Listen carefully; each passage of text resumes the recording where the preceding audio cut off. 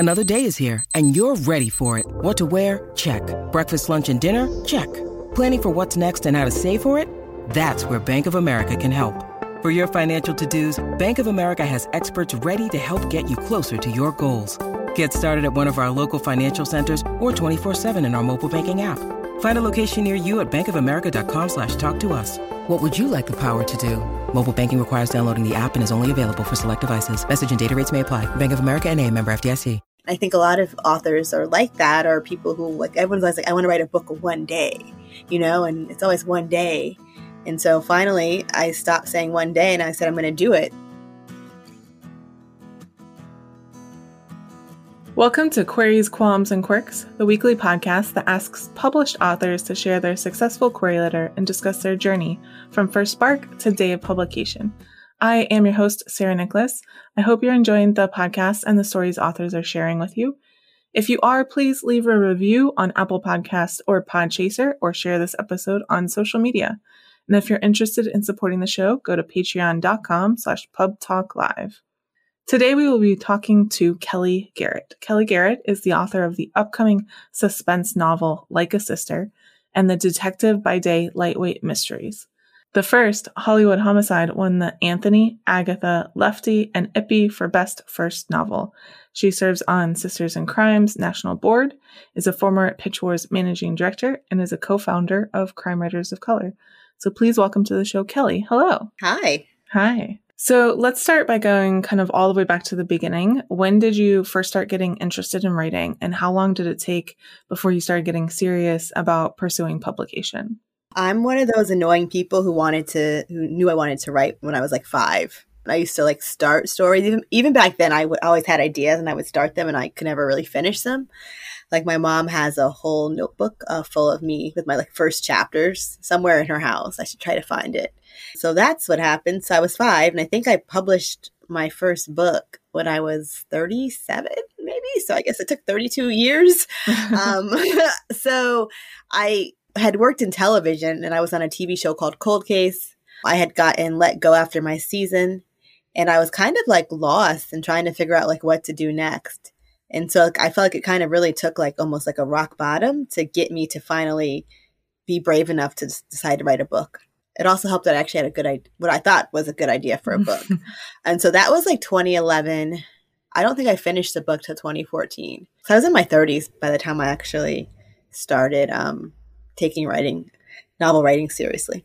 So can you tell me more about the moment that you realized that you wanted to be a published author?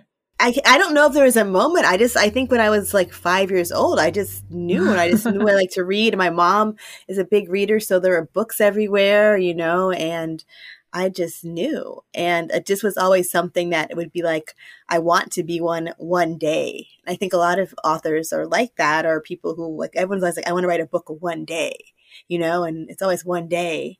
And so finally I stopped saying one day and I said, I'm going to do it. So I guess it was 2011. I had the idea for what would be Hollywood Homicide when I was still living in LA. And then I moved back home to New Jersey. And I think NaNoWriMo was when I first actually just started writing the book. I didn't finish. I did not win, though, you guys. I did not win Nano. Oh, no. I know. I've never won a Nano. I've tried so many times.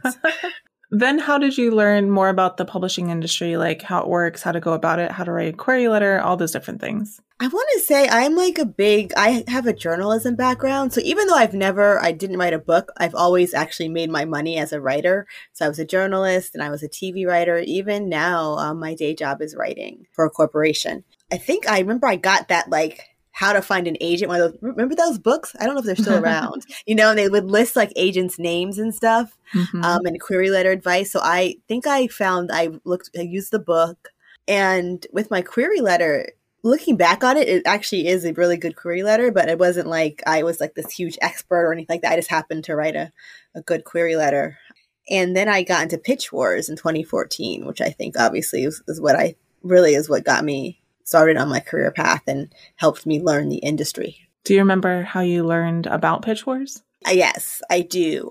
I was a member of Sisters of Crime, and there's a group called Guppies, which is the Great Unpublished. It's their online chapter. And someone online mentioned Pitch Wars. And I was like, oh, And I think I was querying at the time, and I hadn't. I was getting requests, but no one wanted to actually represent me. And so I was like, oh, what a cool idea. And I did everything. I can't even tell. I can't even tell you all the things I did wrong when I was applying for Pitch Wars, especially because now since I'm on the Pitch Wars board, like I can't admit to you guys the things I would do. I'll give you a hint. Like instead of actually reading the wish list, I would just do a search for people who wanted mysteries. I would do a find, things like that. And so I happened to apply to Pitch Wars, and then I forgot about it. And it's funny, you think of it now and people are so into it, and you go on the hashtag on Twitter, and there was a hashtag and people into it in 2014, not to the extent it is today, but like it was a big deal when they announced the Minties. And my friend had to tell me, she's like, oh, you got into Pitch Wars. I was like, oh yeah. And so that was cool. And my mentor is Sarah Henning, and she was saying how it'd be so annoying because she would like stalk my Twitter, and I would just be like talking about random stuff that had nothing to do with writing or anything because I'd forgotten about Pitch Wars and everything. So how long had you been querying before Pitch Wars, do you think? I want to say I finished the book. When was Pitch Wars? I finished the book earlier that year. And I want to say that was when Pitch Wars was like September to November or something like that. I want to say 2014. You only got like 2 months maybe? Yeah.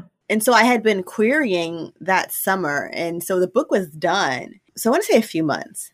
So then what happened? Can you break down for us what happened from getting into Pitch Wars to signing your first book contract? Oh my gosh. This is going to take a long time. So I got into Pitch Wars with what was Hollywood Homicide would be Hollywood Homicide. I was one of those mentees who did not have a lot of revisions. So we did my revisions. We did the agent showcase, and I had 2 requests, which actually in 2014 was a decent number for an adult book. I think I might have been the only adult mystery at that time too. And the first request I got was Michelle Richter, who was at the time an associate agent at Fuse Literary. And it was so funny, Sarah, because I was going to a mystery writers conference called Crime Bake, and so was Michelle. And so I remember I like put in like the query notes. I was like, oh, I'll be at like Crime Bake and maybe we'll see each other. I just remember being like so nervous when I saw her. And so we were talking at the bar. It was me, her, and Matt Martz, who's the publisher of Crooked Lane Books. And she leans over and she goes, let's talk about me representing you. So I got like an offer at a bar at a conference. And it was just like, oh my God. I remember going back and like emailing the Minty group in Facebook, be like, I just got an offer of Rough in the bar. And so that was, I guess, November of 2014. And we did some revisions with Michelle, and then we went out. The first couple people rejected the book, and they were saying that the character, I don't want to say wasn't likable enough, but essentially they felt like needed to be likable. And so my book was an amateur detective novel, and so those are certain, those are the friendly mysteries, I guess, if you will. So we did a revision where I took all the mean things that she said and gave them to her best friend character in the book. And then I was on sub for another year. Wow. And we got rejected by every major publisher. Mm-hmm. And finally, a mid-sized publisher through Llewellyn called Midnight Inc. bought the book. I sold it in 2016, and then it came out in 2017. So from when I got my agent to when my first book came out was 3 years. And we're going to talk more about what happened after that in a minute. But for now, can you read your successful query letter for us? Dear XXXX, which would be the agent's name, Dana Anderson, a semi-famous, mega-broke Black Hollywood actress, doesn't set out to solve a murder. But when she drives past the hit and run of aspiring actress Haley Joseph, and the LAPD offers a $15,000 reward, she figures she has 2 choices. Get the reward or become a stripper. She doesn't possess the inner thigh strength needed to properly work a pole. Dana's pretty sure she saw the vehicle. The problem is she can't remember what the dang car looks like. Not that she's willing to let a little thing like that stand between her and $15,000. What starts as simply trying to remember a speeding car soon blossoms into a full-out investigation. Dana even recruits her friends, including her longtime crush turned Hollywood it boy. They haven't spoken since a slight misunderstanding involving his hand and her non-stripper worthy thigh. Her friends aren't even allowed to mutter his name. He's like Voldemort, except with a nose. When Dana uncovers a link between the accident and an even bigger Hollywood crime spree, she enacts her own version of Law & Order Hollywood at paparazzi hotspots, celeb homes, and movie premieres. She loves every second of her growing investigation until someone tries to kill her. And there are no second takes in real life. Dana may be dead broke, but it sure beats being just plain dead. Intended to be the first in a series, IOU, which was the name of the book back then, is an 85,000-word mystery with the same broad appeal of Lisa Lutz's Spellman books and Janet Ivanovich's Stephanie Plum series. Because of XXXXX, I thought you'd be the ideal person to represent me. The story draws on my experiences working in Hollywood, including a stint as a staff writer on the CBS procedural Cold Case and developing projects for Idris Elba and Lionsgate Television. I often encountered the various people chasing fame, be it a sprint, marathon, or journey that never reaches a finish line. These are the people who populate IOU. If you'd like to meet them, I'd be happy to send XXX. Thank you for your time. Nice. Thanks. So then Hollywood Homicide came out and it won a lot of awards. It did. Got a lot of buzz. I remember the first time we met in person, I was going to BoucherCon and I had mentioned to someone, I'm going to meet my friend Kelly Garrett. And they're like, oh my God, Kelly Garrett. And I was like, oh, she's a big deal. That's funny. But your experience since that first book came out, the awards has been kind of up and down, right? Because you won all the awards, but then your publisher ended up closing. So can you tell us what happened after signing that first book contract?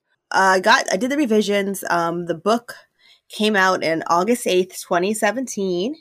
Like you said, it got a couple of starred reviews. It got a lot of attention critically. It was not a huge runaway bestseller, though. And then the second book came out a year later, August 8th, 2018, because their books always came out on the 8th. And the third book was supposed to come out August 8th, 2019. And then literally 3 days before my birthday on October, I think 15th of 2018, we got a very abrupt email saying my publisher was closing. We had no clue that was happening. So it was a surprise to a lot of people. And it was weird because I actually kind of was very ambivalent about it for reasons that we can talk about if you want. And so I went from kind of being on a high of, my first book did so well. My second book was featured on the Today Show and been nominated for some awards and things like that, to not having a book contract, not knowing what to do, feeling a little lost, if you will.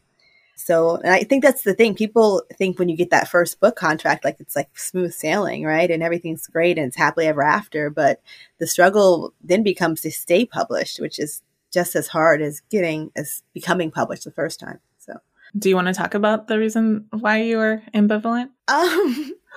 They're not even around anymore. So there were I was just not happy with certain things that they were doing. One of the biggest issues was my second book was not in stores on release day. Oh, yeah, which is a pretty big thing. And they didn't tell me. It was very casually mentioned the day before because I emailed them about something. And at the time, not saying I was their biggest seller, but I think I probably was one of their bigger sellers for their publisher. And I'd gotten all those awards, and I was just kind of you have to you guys knew, people who know me know I bust my butt to market my books and doing everything for my books.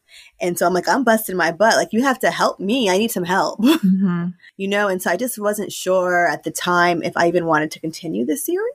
I was actually, I shouldn't say this, I was behind with the deadline of the third book. So I was just kind of feeling so just kind of ambivalent about writing it. And so although I was super sad that the choice was taken away from me, it was also kind of okay, well, that settles it. That settles what the series for now. Yeah. Because unfortunately people won't buy a series. Because the thing is, they kept my rights. They were giving other people's rights back, but my books were selling so well enough for them that they kept my rights until earlier this year. So they kept my rights for another 3 years. Wow. A publisher can't buy the rights to all your books in a series. They're not going to pick up your series in the middle. Yeah. So essentially my books there weren't going to be any more day books as long as Midnight Ink had the rights to it. So I was I can't write any more day books. What should I be doing? What do I want to do? What's the next step? Seems like the writing was a little bit on the wall then. Yeah. Before they closed. Yeah. I mean, I guess if you look back on it, yes. But it was just still such a surprise. Mm-hmm. Like there was like my editor was so surprised. Like there was no hint that it was going to happen, Yeah. So what did you do next? I know the answer, but for the listeners. I decided to work on a standalone, which was more of I struggle how to describe it. A woman named Lori Rader Day, who's like just a boss when it comes to crime fiction. If you're in crime fiction, you know who Lori is. She described it as domestic suspense for the Instagram generation, which I thought was a great way to describe the book. So I saw a headline from the New York Daily News about a pregnant reality star who was found dead in the Bronx with cocaine and no pants. Oh, gosh. On. And I thought that was the most disrespectful headline. And we haven't talked about race or inclusivity yet, but like, I just felt like it was so disrespectful. And I felt like if it was a Kardashian, they would never have done such a disrespectful headline, but they did it because she's this Black woman. And so I was just so drawn to the headline and the disrespect of it. And I was just like, how did this glamorous reality star go from partying it up in Manhattan, because that's what happened, where she was last seen, to unfortunately like dying by herself in the Bronx, like on a street corner. I remember I was like walking down the street and I said, oh, she's going to see her estranged sister. And it clicked. And I said, oh, that's my book. It's the POV of the estranged sister who feels guilty that they haven't spoken in 2 years and feels like her sister was coming to see her and didn't make it and wants to know what happened. Mm-hmm. So that's where the idea came for what would become Like a Sister, which was the original title. And it still is the title, which I'm very proud of, because that's very rare in publishing. Yeah. So, but I had that idea. I think I had that idea in 2018, like right after my publisher closed. And I didn't finish that sucker till years later. So, but it's sold now. It is sold. It's coming out It's coming out again March 8th. Are you serious? Yes. I can't get away from the 8th. Yeah, it sold in a preempt 6-figure deal. Very fancy. Yes, it's very exciting. It was such a different experience, because I sold that book in 5 days. It was actually a year ago. So yeah. A year ago, Michelle and I, my agent, we're getting ready to go out on a proposal. I had 200 pages written, and I was so nervous. And I think you probably remember, I was like freaking out and just so nervous about it. Mm-hmm. And especially since my last experience was so over a year, and and that struggle. And I was just like, oh my God, this is going to be horrible. Yeah. A year to 5 days.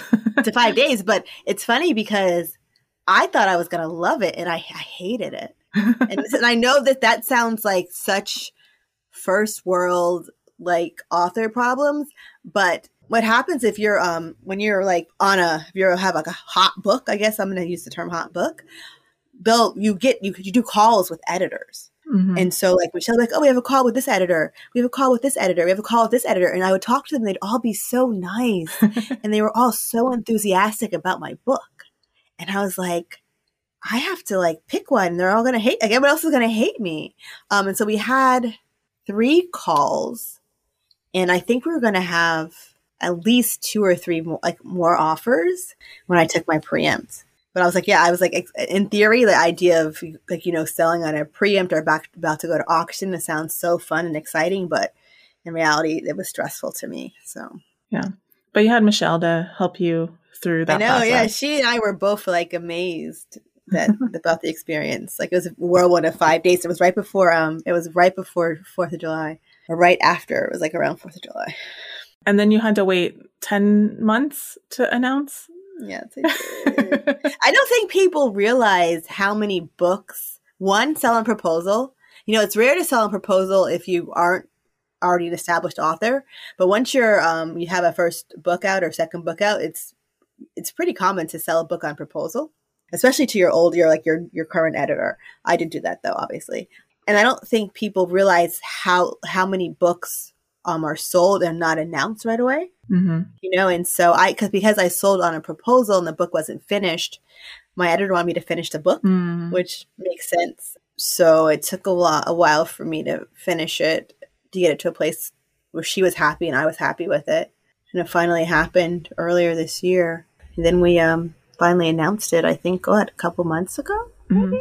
But I had a cover. When we announced, I had my cover already. I had like all this stuff. And it was funny because I couldn't announce it, but like I suck at keeping secrets. So I would just be like strongly, like if you go back on my tweets, anytime I talk about the book, it's so strongly hinted that like working on edits, like with who though? Like working on edits, like I'm working on edits, but with who? And there were like at least probably a couple dozen of us that knew. Yeah. Yes. You talked to me. I was like, I have a book deal. Yeah. Yeah. Clay Harmon just announced his, and he had got the offer 14 months ago. So he had to keep it a secret for 14 months. Oh, see, Tin is hard at 14. Yeah. Again, it happened. I think he was hinting at it too, or I think last year, because when we did something with Pitch Wars, I was like, I think it was kind of like he was hinting at it something with Pitch Wars. I was like, oh, okay. It's hard. It's very hard to have good news that you can't share it. And then I totally understand why my editor did not want to announce it, and she was right about it, because once it was announced, we wanted it to be at a place where we could capitalize on that from a variety of reasons. Like I already have blurbs now, I have a cover, we're going full steam ahead, which if we had announced it last July, I would have to been the stress of trying to finish it. Yeah. And it would still have taken me a long time. So. All right. It's time for the quick round. I call it author DNA. Okay. You're a mystery writer. It has nothing to do with DNA. It's just classifications that we put writers in sometimes. Are you a pantser or a plotter? Super plotter. Do you tend to be an overwriter or an underwriter? Underwriter first draft, overwriter second draft. Do you tend to write better in the morning or at nighttime? Nighttime. When you start with a new story, do you typically start with character or plot or concept or something else? An idea. So concept. Do you prefer coffee or tea? Neither. Oh, okay. I shocked Sarah.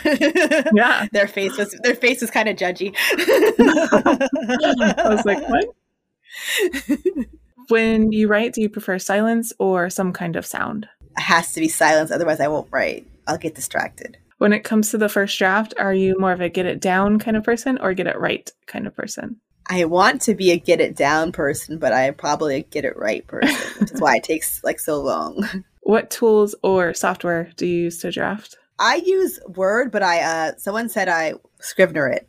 I do a way to make it look like Scrivener. Oh, you use Word like someone uses Scrivener? Yeah, but the way I set it up, I explained how I set up my drafts, because I can like click to different sections and like, oh, you Scrivenered your Word. I was like, oh, okay. That's funny. Do you prefer drafting or revising more? Oh, writing is rewriting. I love rewriting. I hate writing. I hate it. Do you write in sequential order or do you hop around? Oh, has to be sequential. And last quick round question. Are you an extrovert or an introvert? We've had this conversation before. I am an introvert. But everyone thinks you're an extrovert. Yes, but apparently, according to you, I don't know what an introvert and extrovert is. A lot of people don't. Right. And so what I thought was an extrovert, it's not, but I'm an introvert. Yeah. I'm a very friendly introvert, though. Yeah. All right. So the show's called Queries, Qualms, and Quirks. We already read your query. Now we're going to talk about the second Q. What were some of the qualms or worries that you had on your journey? And were they realized, or did you overcome them, or how did they shake out? I think I'm a Black woman who writes crime fiction. There's not a lot of us out there. And when I first started, I was very naive because I was writing amateur detective novels. And at the time when I was writing, there weren't any. And I was like, oh, well, obviously no one wants to write them. And that's why. So I'll just kind of go in. But it was not that. It was that publishing was gatekeeping and not giving women of color, Black women, a chance. And so I think that was the qualm of inclusivity. And that's like, it's been such a big thing for me, and I'm such a big advocate for crime fiction being more inclusive. And it's something I talk about probably too much.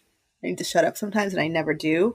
Like I said, even, like when I won my Anthony Award, like I brought it up in front of like a room full of people. And I did that when I won my Agatha Award, and so my attitude is, if I'm going to have a spotlight where I can get like 800 of the biggest names in crime fiction in one room, I'm going to say what I have to say about certain things. Mm-hmm. And so that was my thing. And so that's why I love now to see someone like Amia Manansala, whose Arsenic and Adobo is doing so well and reviewed in the New York Times and Book of the Month, because that was not an option when I came out.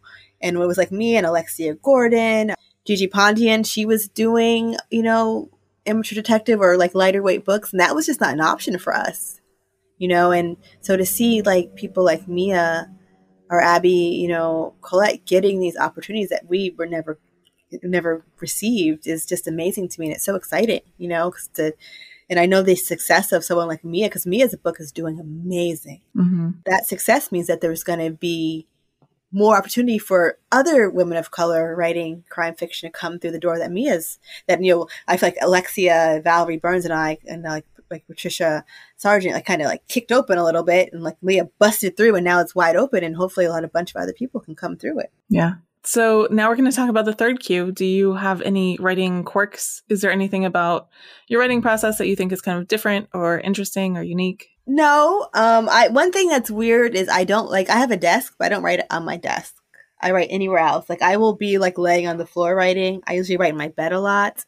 I might write, I'm sitting on my couch right now. I might write on my couch. So I don't like to write on a desk. I think it's because I don't like writing, and it's like scares me, and so I think it's too official. Like at my desk it's like really writing versus I have to like trick myself like, oh, I'm just gonna hang out on my bed and maybe I'll open up this Word doc. So I have to like trick myself to write. At work you sit at a desk all day, so you might need kind of like that change of scenery. Yeah, that's a good idea, especially now because you're working from home. Well, I'm working from home, so it's the same desk, it's the same area. Yeah. But even before that, I never wrote at a desk. That was just that's not me. I'm not that formal for anything, I guess. So when you were in the lowest parts of your journey, what kept you going and why did you stick to it? I think what would be the lowest parts? I think it helped when my publisher closed. I think it helped having an agent. Like Michelle Richter is my agent. She's just like a really big advocate for me.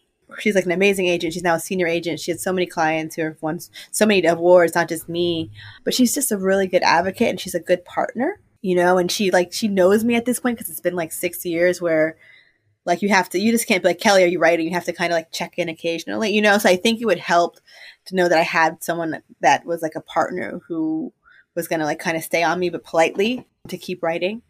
I think also I want to stay in the community. I love, like the crime fiction community. I love the Pitch Wars community, and I wanted to stay in it. And I didn't want to be like that person who's like, oh, Kelly hasn't had a book out in, 5 years, although it will be probably 4 years till Kelly has a book out. But I didn't want to be that person either. I wanted to be a person who had a career. So I think that drove me a lot. And like back when my lowest point of when I had gotten let go from the TV show and I didn't know anything, again, it just came back like, what do I have to lose? I might as well finally just follow this dream. So what do you feel like are some of the biggest mistakes that you made along the way that you would like to warn listeners about so they don't make the same ones? I've never made, I don't know. I think it just I never made any mistakes. I think it comes from my expectations. I think I mentioned this earlier that I think people think, well, like once I get my deal, it's going to be like smooth sailing, and it's not. It's still like a hustle. Your worries are still your worries. They just change. And so I just wish I had been like, I appreciated each moment during my debut year. And I wish I kind of realized back then that it's such a cliche, but it's a marathon, not a sprint. Like even people still discover my day books, and like they came out, but I don't math that well, like 2017, 2018, so years ago, and people are still discovering them for the first time. And I think people think like, oh, it has to be a New York Times bestseller out the first week or you're a failure, which it might be more movies, but with books, it's not. Like you can write a book for years. Don't just think obviously think about things to do right away, but also think long term as well. And so I think I got better with that with the second book and trying to space that out. And I'm hoping, obviously, with this new one coming out that I look at. I might not. I might freak out again and think it has to all be done the first week. But I hope that I kind of think long term about making sure that this book is something people read for years to come, not just the first week it's out. I think it helps. So I came from a TV background, so that I think my expectations for publishing are very low, which I think helps with my books. I'm not saying that's not why I didn't make any mistakes, but I think I'm used to rejection. I wasn't expecting. I know that just because you are a success in this way doesn't mean that you're going to be like the next, I don't know, Stephen King or something like that. So I think I came in because of the TV experience with a realistic expectations. And I think the other thing I always tell people is to pick your battles. you don't want to be the person who's like freaking out about something really small, like the color, like this color on the cover, like, like, is that a battle you want to pick? Or like, or is it a battle of, I want to make sure that this is right. So that's to me the important thing of picking your battles of what you really want to be, what's really important to have to go to bat for. For me, it tends to be more, I feel bad for my editor, Helen, because I have such an ego when it comes to my writing and things on a page that I don't have an ego with anything else. Like, oh, cover. Like they changed the name of my first book. I didn't care, or like my cover, I love it, but I don't have an ego about that. But when it comes to like the way I even say something, like, don't try to change that because I wrote it that way for a reason. Like, that's how I wanted to say. Like, and I felt bad because with the copy edits, like I was and like the couple things she changed, I was like, stat, and then it got better. So like for me, it's more things like that too. But I know that I have to, like my first thing is always no. I have to be like, let me calm down. Let me think about what she's really trying to say and like see what we can talk about and do a compromise too. Yeah. Did I go on a tangent? I think you kind of actually answered the next question, but I'll go ahead and ask it. And if you have something to add, you can. Can you share with listeners one of the most important lessons you learned on your journey to publication? You guys rewind this 2 minutes. Yes, pick your battles, definitely. And I think you do have to, here's my thing too, is no one's going to care about your career as much as you do. And so Twitter's not your diary. Don't whine on Twitter about things. Like find your friends and you can whine to them all day and all night. But like don't go on Twitter talking crap about everything that happens because there's so much stuff happens that we don't talk about. Like I didn't, talk about my publisher closed. I think this is the first time I ever admitted that my publisher, how upset it was if my publisher closed or my book wasn't in stores on release day, like in 2018. But at the time it happened, I was like, oh my God, it's sold out already, and like, that's how you have to present it as. And so just think about that too, like how you're presenting it too. So you're presenting yourself. It's funny that you mentioned coming from TV because it reminded me of the episode I did with Waka T. Brown, who had been writing screenplays for years. She said, people always say publishing is so opaque and so difficult. But coming from screenwriting, I was like, no, this is a lot easier.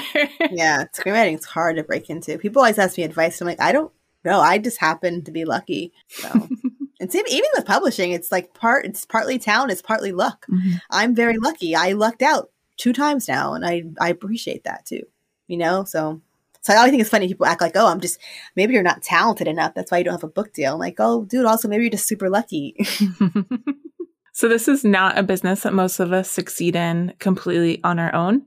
Who are some of the people and organizations who helped you along the way and how? Definitely my agent, Michelle Richter, who I've already tooted her horn. Sisters in Crime helped me a lot just because those are the first crime fiction friends I made, and it helped me appreciate community. Pitch Wars, obviously, it helped me with getting my agent. I was managing director in 2018. As you already know, I'm still on the board, as you already know. So I really appreciate the Pitch Wars community overall, but also like you and Brenda and Sonia and, Ayana now, like all the people who work behind the scenes, and Gail who work behind the scenes with it. And then I co-founded an organization called Crime Writers of Color with Walter Mosley and Gigi Pondian. We're at over 300 members now who are from all areas of their career, from people like Walter Mosley, who I think is probably one of the most prolific, greatest writers of our time, and to people who are starting their first book. It's such a creative space, such a safe space for people of color to come together to discuss the issues of being a person of color in crime fiction. So I think organizations like that, which is why I'm so big on organizations and helping other people, because organizations helped me. Mm-hmm. You already kind of told us about your book that's coming out. Is there anything else that you want to add about any of your work in case people are interested in checking it out? I tend to write, I think they're very plotty, twisty books. They're very, my editor calls them like, voice driven, which is funny. I don't really think I'm a voicey writer, honestly, but I think I probably am. I just don't think, it's just how I write. So if you like books that are like hopefully some good twists and like books that you're going to kind of laugh a little bit, but also be surprised a little bit, hopefully you'll pick them up. The series it's funny. It's supposed to be funny. It's supposed to be kind of slapstick almost, but Like a Sister, which comes out again March 8th, it's a bit more serious, although it still has my little voicey sarcasm in there. Yeah, I thought Hollywood Homicide was really funny. And I love when you compared it in your query letter to the Stephanie Plum series. I was like, oh yeah, I can definitely see that. The way that she does it is just amazing. She definitely was an influence on me. So Thank you so much for listening to this episode of Queries, Qualms, and Quirks. You can find the text of Kelly's query in the show notes, along with links to find out more about her and her books. If you enjoyed the show, please leave a review on Apple Podcasts or Podchaser, tell your friends, or share this episode on social media. If you're interested in supporting the show, go to patreon.com/pubtalklive. And if you're a published author interested in being a guest on the show, please click on the home base link in the description or go to sarahnicholas.com and click on the podcast logo in the sidebar. That is Sarah with an H and Nicholas with no H. Thank you so much for listening, and we'll see you next time.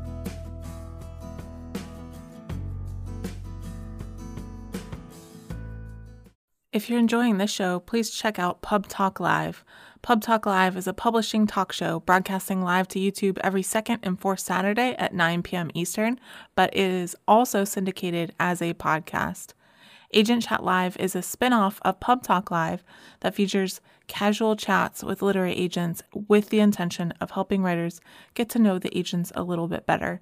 Check out both on YouTube or the podcast app of your preference.